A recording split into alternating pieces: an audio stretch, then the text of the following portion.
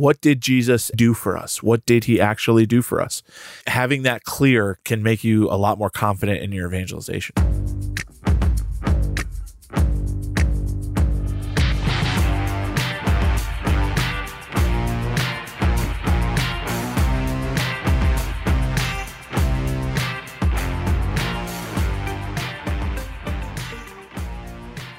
Welcome, ladies and gentlemen, to Every Knee Shall Bow, your weekly Catholic podcast on evangelization. My name is Mike Gomer Gormley, and I am joined, as always, by my co-host, Dave the Mercy Seat Van Vickle. How you doing, Dave? I love it. You are my mercy seat. I'm imagining myself as the Ark of the Covenant right now. You should. You should. You're the Isn't that old, where you're the the mercy old seat Ark is? of the Isn't New that what the Covenant. mercy seat? Yeah. I've been reading a lot about, actually, it's funny that you say that. I've been reading tons about the Babylonian exile right now. Oh, really? Yeah. I'm gonna try and do a series called Surviving Babylon, because just trying to deal with the world right now, you know? And so I've been reading a lot about the Babylonian exile, and it's interesting, right? Because for most of the Jews, you have, that one psalm, I can't remember which one, is it 73, where they're like, life was horrible, Mm-hmm. It was the worst thing ever. But then if you were aristocracy, or I don't know, what would Jewish aristocracy? Yeah, aristocracy, yeah. I guess. They took them in and like schooled them in the Babylonian lifestyle and fed them sumptuous foods and everything like that. And this is like Daniel and Shadrach, Meshach, and Abednego, they tempted them in all things they could to try and get them to turn away. Mm-hmm. Anyways, it was interesting. By the rivers of Babylon. Yeah. That's a scary psalm. It is. Yeah, I mean, it talks about like bashing their children's heads in. Like it's like a terrifying thing to read in Scripture. Yeah. Yeah, and you know what's really cool? So when I do this prison ministry, right, that's been on hold, I think in 2 weeks now, it was about a month. Now I think it's 2 weeks, I can go back into the prisons. But they were... Cool, that's great. Yeah, they just had a meeting on Thursday about lining stuff up. But one of the great things that came of that was I would work with the Jewish group, because they've never had a Jewish outsider do ministry for them. And so they asked me to be their chaplain, and then COVID hit like 2 weeks later. So, but I had done a pretty intense study of the intertestamental period, what Protestants would call it. Obviously, we have Maccabees, but about 150 years before Christ and the Maccabean Revolution and all those different things. But it's funny how much of Judaism at the time of Christ was formed by the Babylonian captivity. Yeah.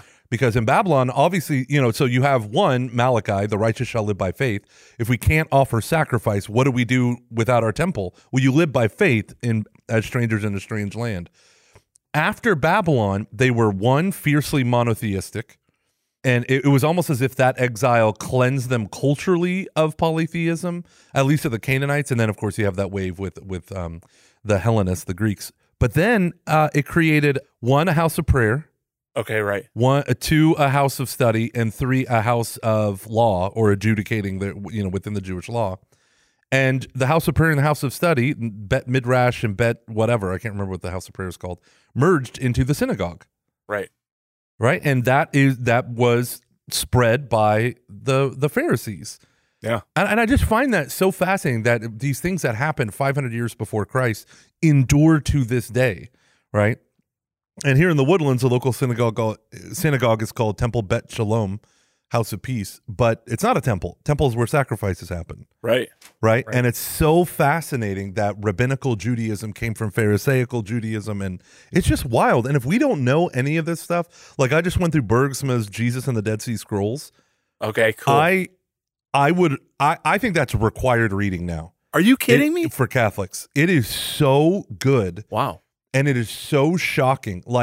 Because if you study Scripture at an academic level, for many people, they lose their faith. Right. Because you go from, and Bergsma said this, he said, when you study authorship in the New Testament, and you take one New Testament class in grad school, everyone that goes to church feels like, yeah, Paul wrote Galatians, Paul wrote 1 Timothy and 2 Timothy.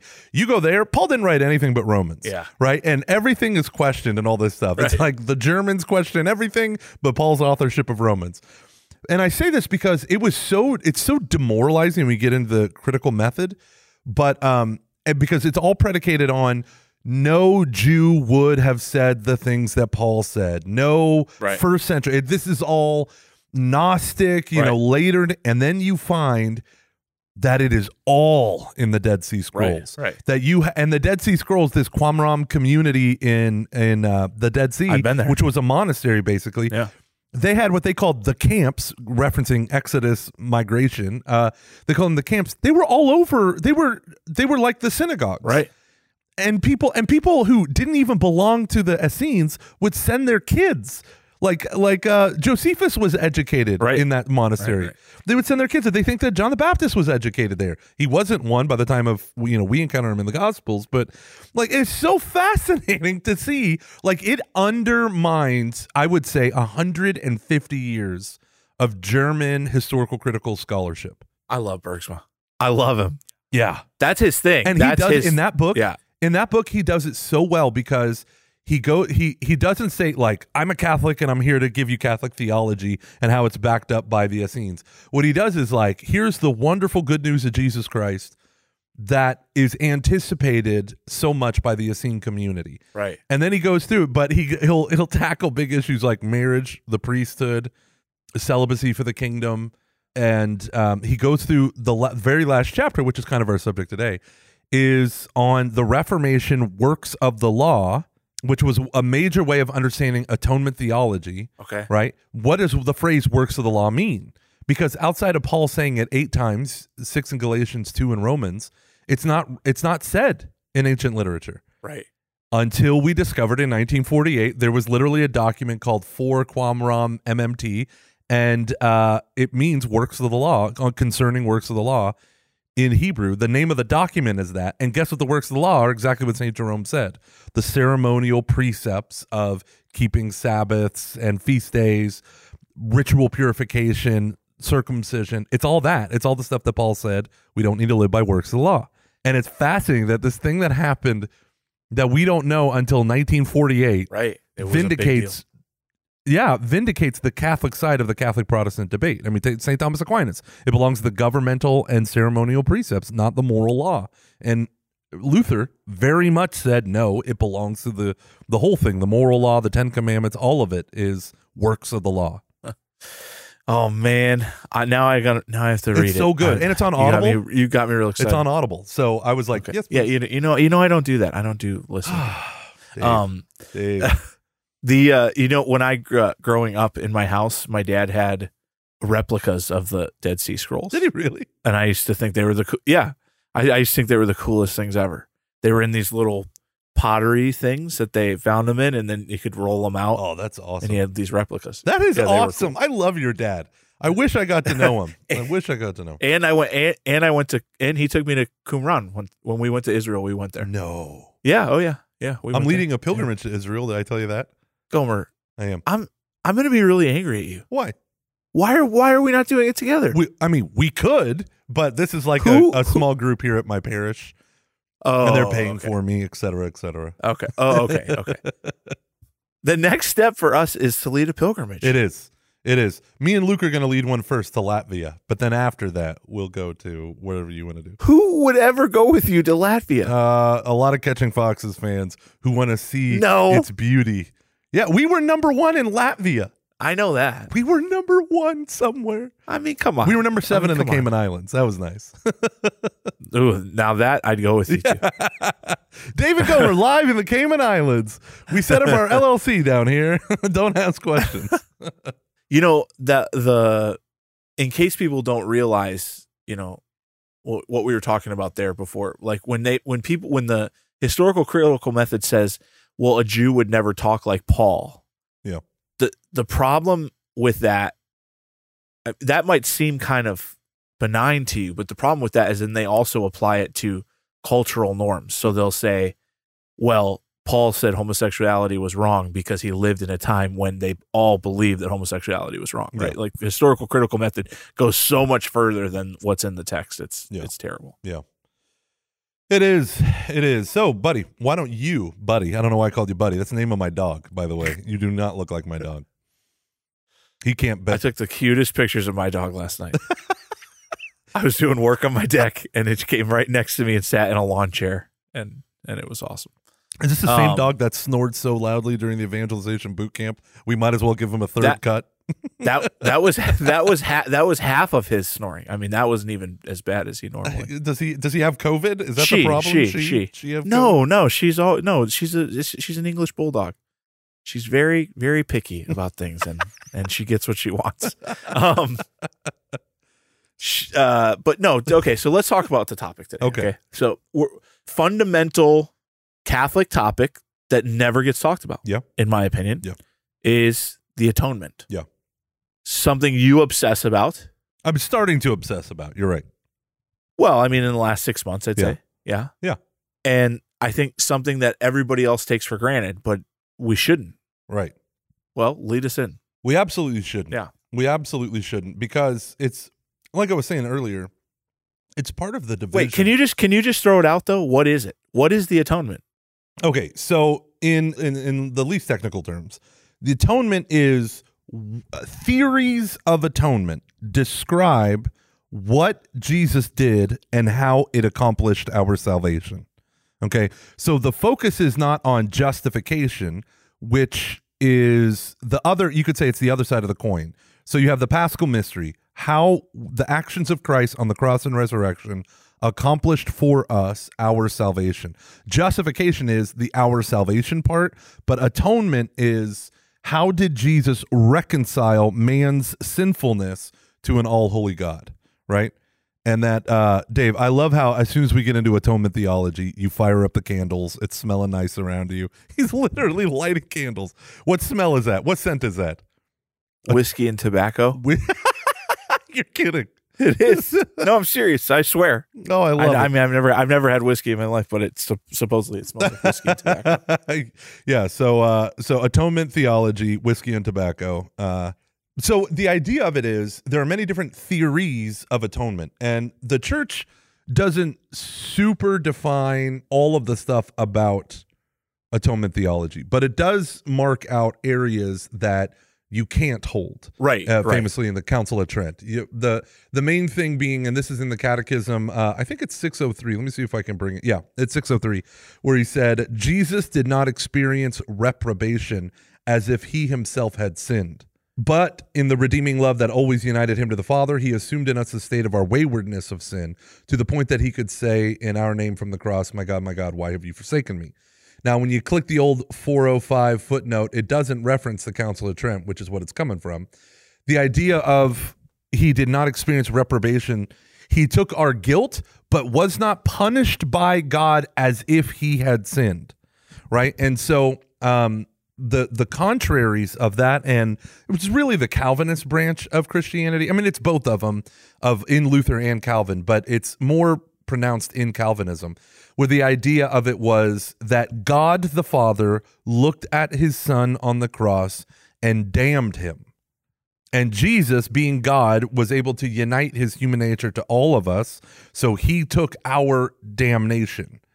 But God the Father hated his Son, and because his Son had become sin, so he hated his Son and poured out all of his wrath on his Son, so that the sense of divine justice could be appeased and the gates of heaven could be unlocked. Yeah. Now, I don't know about you, Dave, but that is literally all I was ever told about the atonement. Yeah, well, and unfortunately, I was told a lot.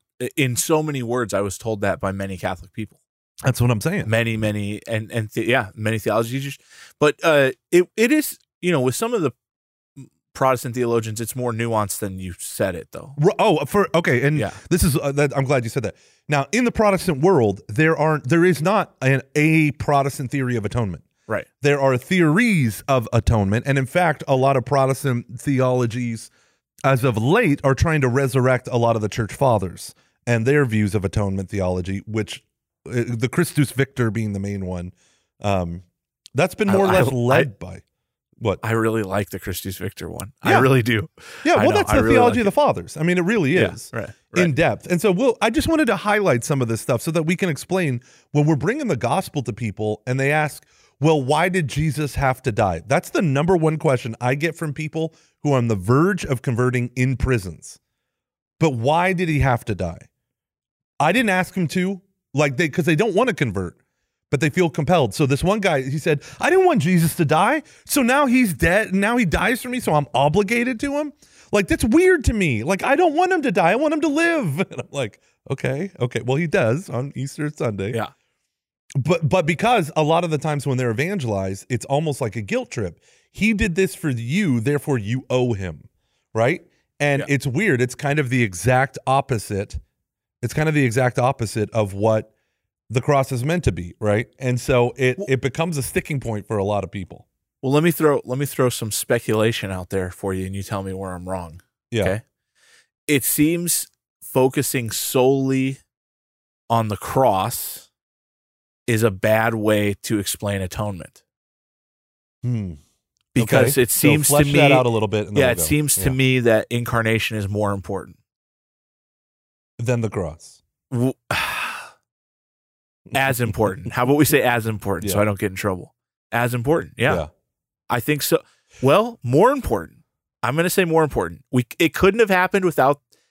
He could have done something other than the cross. He could not have done something other than the. I just said inauguration. He wasn't inaugurated. The incarnation. He couldn't have done something other than the incarnation, right? I mean, okay. So let me throw this into the mix. When you look at the Catechism of the Catholic Church, a common critique of a creed-based catechism is it says Jesus was born, and then now we're on to Jesus' suffering and death. It skips over, that whole thing of his life. Right. And so the Catechism doesn't do that. And it starts off in paragraph 3 under chapter 2, section 2, I believe in Jesus Christ, the only Son of God. Paragraph 3 is called The Mysteries of Christ's Life. And I have been reading this and rereading this. This is where the apostolic faith, so what we share in union with the Orthodox, comes right into what you were saying. We need to understand that the whole life of Christ is a mystery, and thus the whole life of Christ is salvific. Right. So because of the incarnation, Jesus united his divine nature and his divine personhood. He united to his divine personhood our full human nature in its fallen state. So what that means, and this is so powerful, is that the alienation between man and God is overcome at the incarnation. Yeah. Right? The alienation between man and God is overcome at the incarnation. So, all right, let me push further, and I'm actually going to maybe pull in a dissident theologian here, okay? Here we go, Hans Kung time. No, not him. I will never. It's still the sacrifice. Mm-hmm. And what I am going to argue, and what this dissident theologian, who I think correctly argues, is that the incarnation is it's an act of spiritual poverty. Okay. It's the poverty of the Lord, right? He gives up for a time. No, I can't say that. He gives. Why? I can't say he gives up his divinity for a time. He gives up.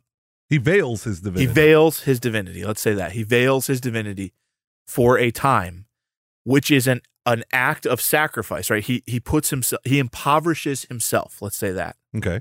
And so the cross is not the only sacrifice. The incarnation is a sacrifice, and it's the whole thing from beginning to end. Okay, so then my question for you is, why the incarnation if not the sacrifice? So let me put it this way. Okay, so I'm going to back up what you said in 2 quotes. Philippians chapter 2, right? Jesus, you have the great hymn of Jesus, have this mind among yourselves, which was in Christ Jesus, who, though he was in the form of God, did not count equality with God as a thing to be grasped, but he emptied himself, taking the form of a servant, being born in the likeness of men. And being found in human form, he humbled himself. That's part 1. Part 2 is, and became obedient unto death, even death on the cross. Okay. And then right from that, you walk into 2 Corinthians chapter 5 or 8, chapter 8. Chapter 8, which is where he says that great line, though he was rich. So let me just quote it right here. For you know the grace of our Lord Jesus Christ, that though he was rich, yet for your sake became poor, so that by his poverty you might become rich. So he self-emptied, right? That's the kenosis. And then finally, I'm going to say Hebrews 1 and 2. The whole point of Hebrews 1 is to show that Jesus is not an angel. He's superior to angels. Right. But Hebrews 2 is, but for a little while he made himself lower than the angels. Yeah. Right? And he quotes a psalm, who is the son of man that thou carest for him? Thou didst make him for a little while lower than the angels, and thou hast crowned him with glory and honor. But here's how that comes about in Hebrews. Now, putting everything in subjection to him, he left nothing outside of his control. As it is, we do not yet see everything in subjection to him. I love that line because I'm like, everything, Jesus is the head of everything, but I don't see it yet, right? Yeah. But we see Jesus, who for a little while was made lower than the angels. So you got that, right? That lower, that for a little while, crowned with glory and honor. Okay, awesome. The resurrection, the ascension, right? And then this word, which freaks me out, because, crowned with glory and honor because of the suffering of death, so that by the grace of God he might taste death for everyone.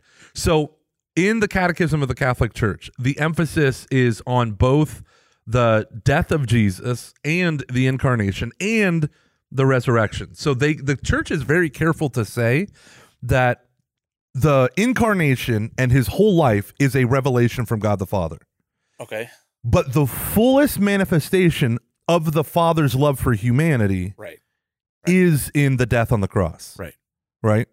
So Johannes Metz is who I'm talking about. He wrote in his book, Poverty of Spirit, he talks about how the entire life of Jesus is an act of spiritual poverty, right? That he veils his divinity, but that the ultimate act of that poverty is to finally literally relinquish life, which had no hold over him, right? And so it's that book in particular is excellent, but he can't be trusted in other places.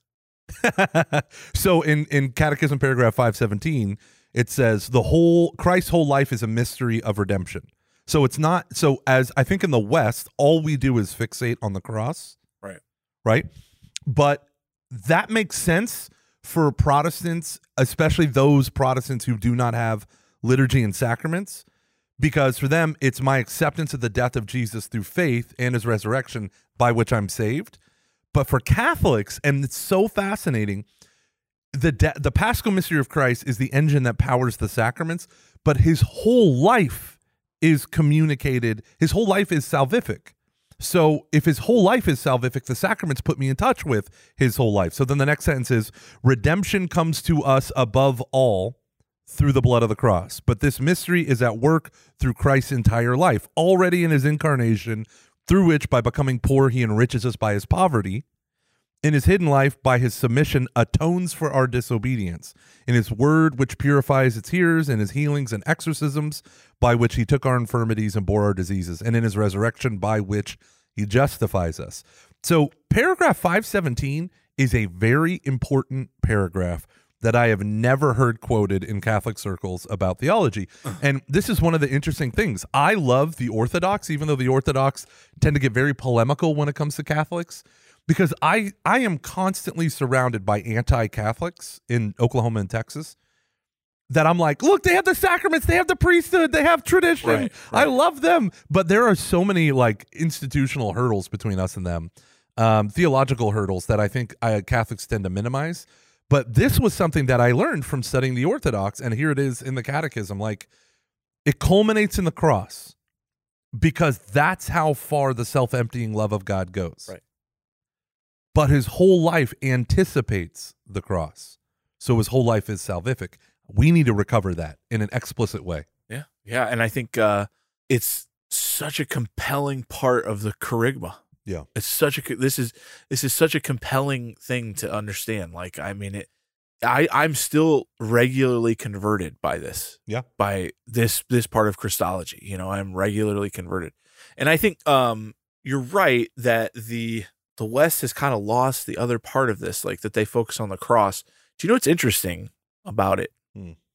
In the exorcism community and in exorcism, as far as academia goes, it has a more full view of the entire atonement, and puts a lot of emphasis on the incarnation. And I've even like seen ancient exorcism prayers that talk about just daily things that Christ did.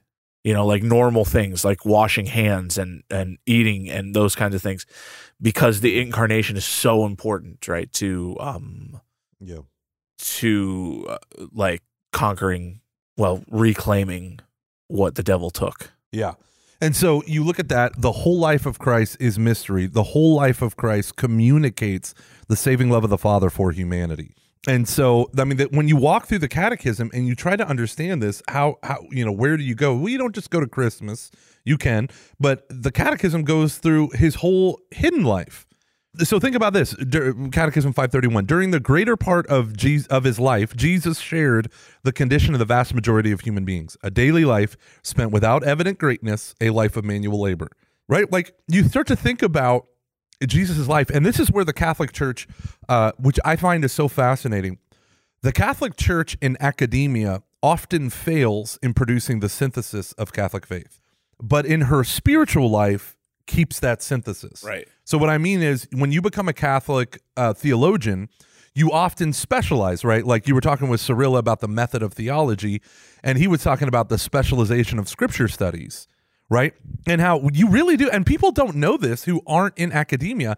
They don't know this, that for literally about 800 years, right, there was no when you specialization. study the Catholic faith. Yeah, I mean, well, like you have this, but you start to get this breakdown probably in the 15 or 1600s, but especially in the last like 100 years, there is a total division between scripture studies, dogmatics or systematic theology, moral theology. So you have like whenever they use the Bible, whether in the dogmatics or moral theology, it's just proof texting. Yeah. So I was going to say the fascinating thing is like virtue ethics within morality was the way morality was taught, but it relied too much on philosophy. It relied too much on all these other things.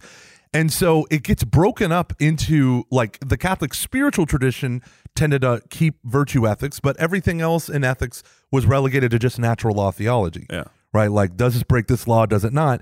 But it was the virtues were kept alive in our spirituality. And I can remember my mom sharing with me devotions from like her childhood. My mom was born in the 40s.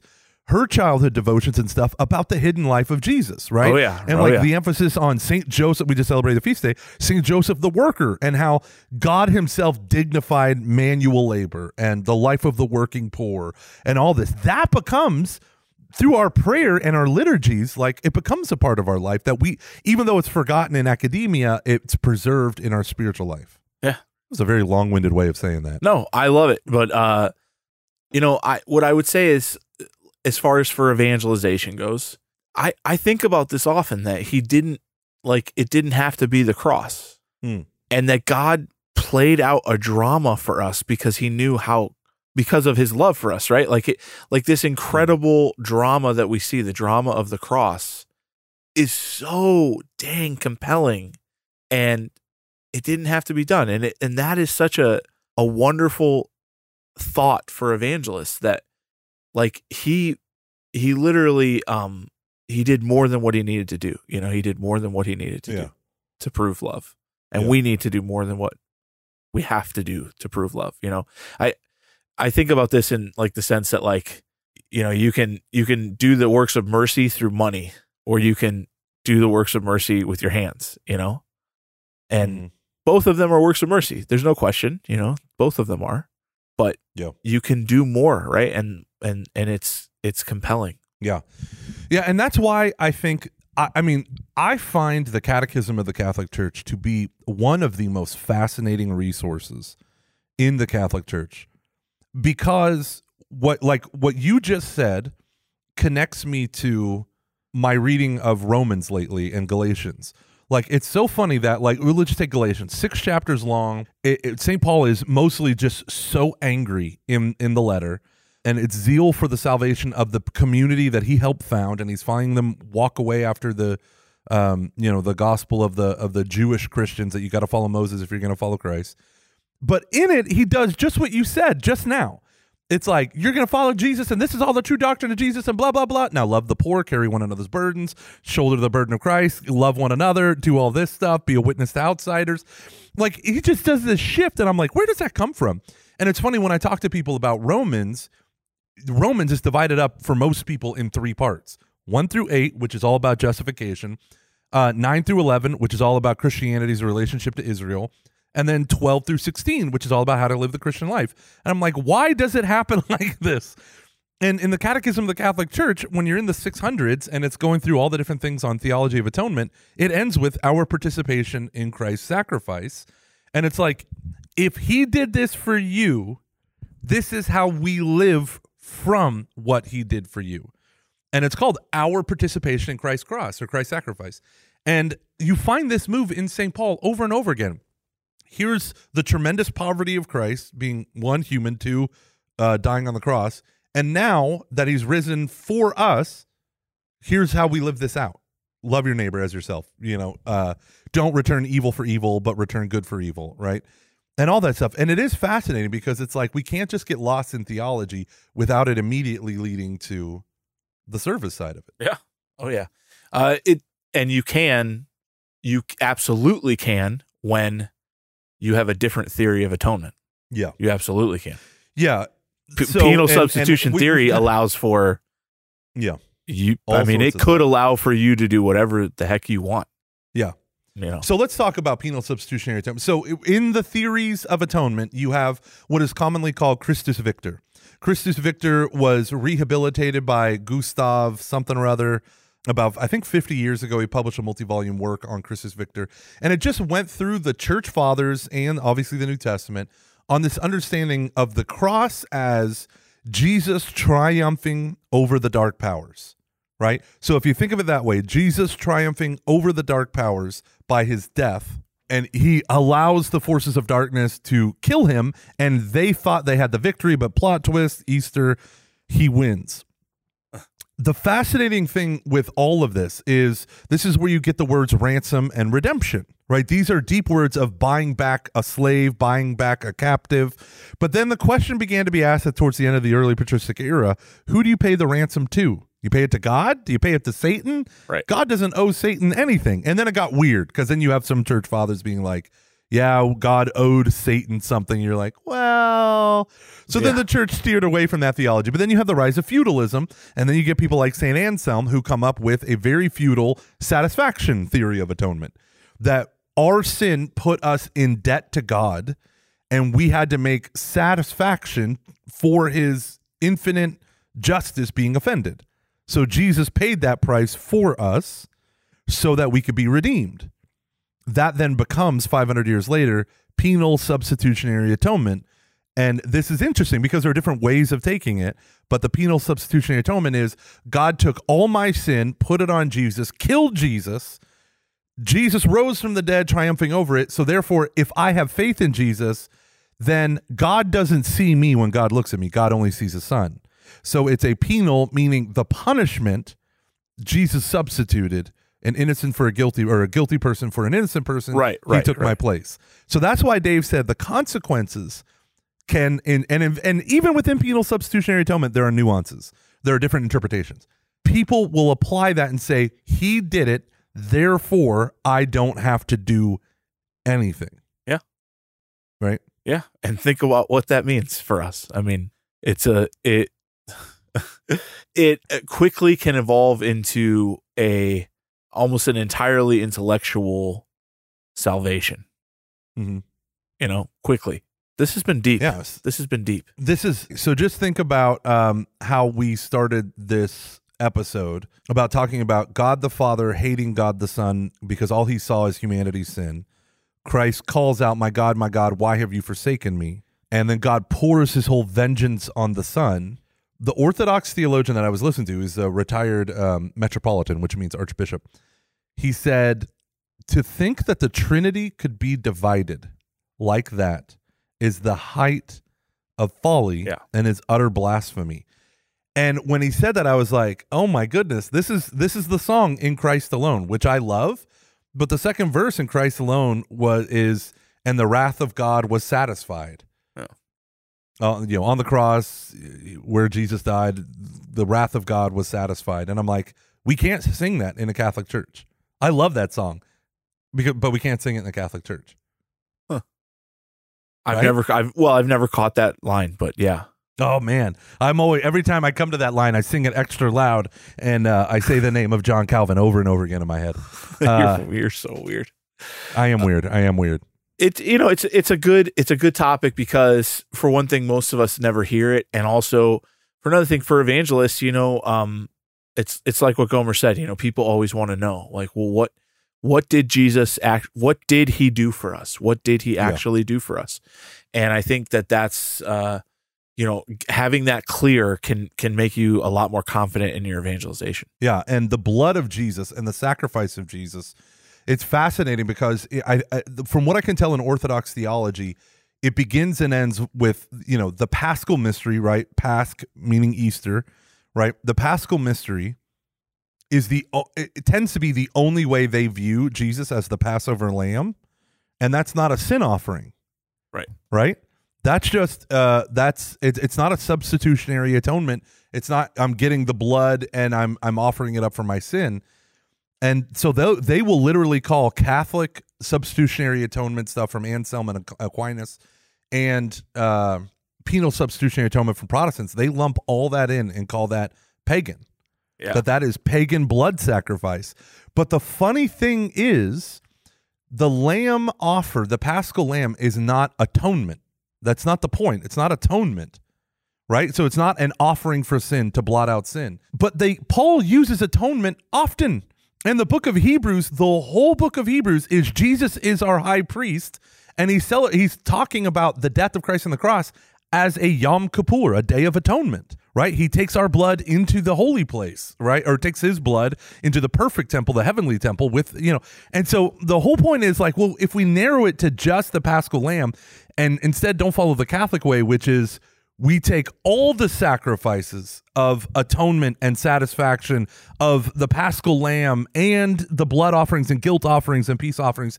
Jesus is perfecting all of that in the cross. And it only gives us a one-sided view if we take one over the other, right? Just like I think it gives us a one-sided view if we only emphasize the death and not the prior incarnation. And we only emphasize maybe the incarnation and the death, and we don't emphasize the resurrection, right? Because each one of those is an essential component to the whole. And we need to turn up the symphony instead of dialing, I feel like we're just turning up one instrument to the exclusion of others. Oh, yeah. I mean, a little bit off topic, but what you just led me to it is we have this crazy, I think because we live in a meme culture. Yeah. This desire to like take our faith down to one line that we could express on Twitter or in a meme or something like that. And so many people are trying to do it well, and it shouldn't even be done. That's what we need, is a renewal of Catholic intellectual life, not the opposite. Mm-hmm. We don't need the opposite of that. We really don't. Yeah. Soapbox. We really don't. And so part of this as Catholics is understanding, or as Christians, anyone who listens to this, right, is understanding how our theories of atonement lead us to different paths. And some of them they draw too much on, like the penal substitutionary atonement, too much on the Roman court system rather than the Jewish covenant law system, which I think St. Paul is drawn on. And so as Catholics, the other side of the coin is we mindlessly draw from Protestant presentations of the Kerygma. And some of those, and I am guilty of this, me too. Some of us are missing the boat in terms of the Catholic view, because we hear amazing preachers who preach the gospel really effectively, but they leave out certain essentials so that when we try to talk about the sacraments, it becomes very difficult, because it's like, well, Jesus already did this. I have faith in him. What more do I need to do? He said it is finished. And it's like, yeah, but his whole life is redemptive. He entered into the whole of human life so that the whole of our lives can be redemptive, not just take away our sin, but to fill us with divine life. And he does it through the sacraments, our nourishment in the Eucharist, our healing in confession, our birth in baptism, like the whole. And it's like, nah, that feels weird. That's just, Jesus paid the debt. That's it. I'm done. So, brothers and sisters, we'll be right back with a brief message. And then we come back, we're going to give you one or two practical things to help train you in atonement theology.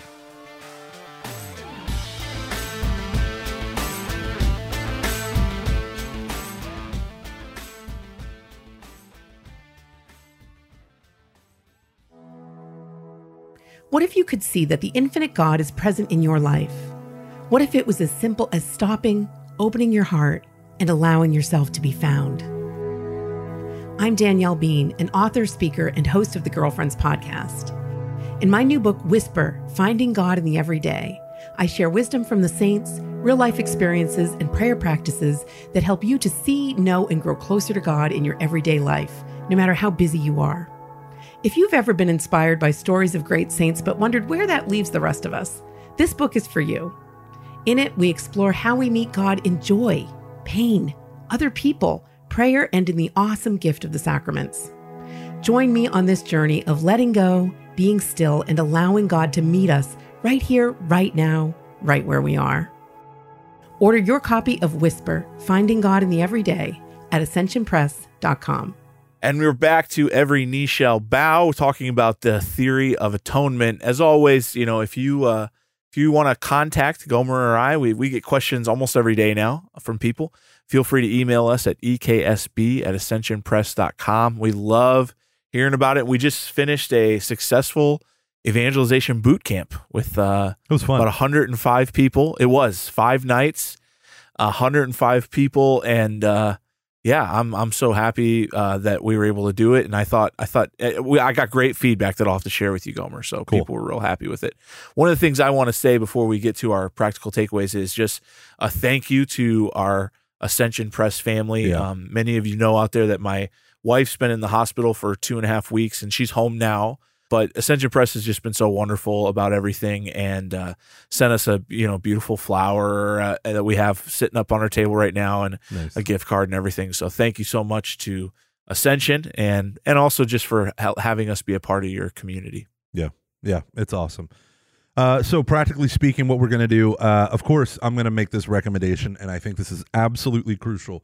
We need to have the correct intellectual understanding insofar as the church offers us. So I'm going to say, go to the Catechism. You're going to go to Part 1, the Profession of Faith, Section 2 on the Creed, Chapter 2, I believe in Jesus Christ, the only Son of God, Paragraph 4, Jesus Christ suffered under Pontius Pilate, was crucified, died, and was buried. Paragraph 2, that was Article 4. Paragraph 2, Jesus died crucified.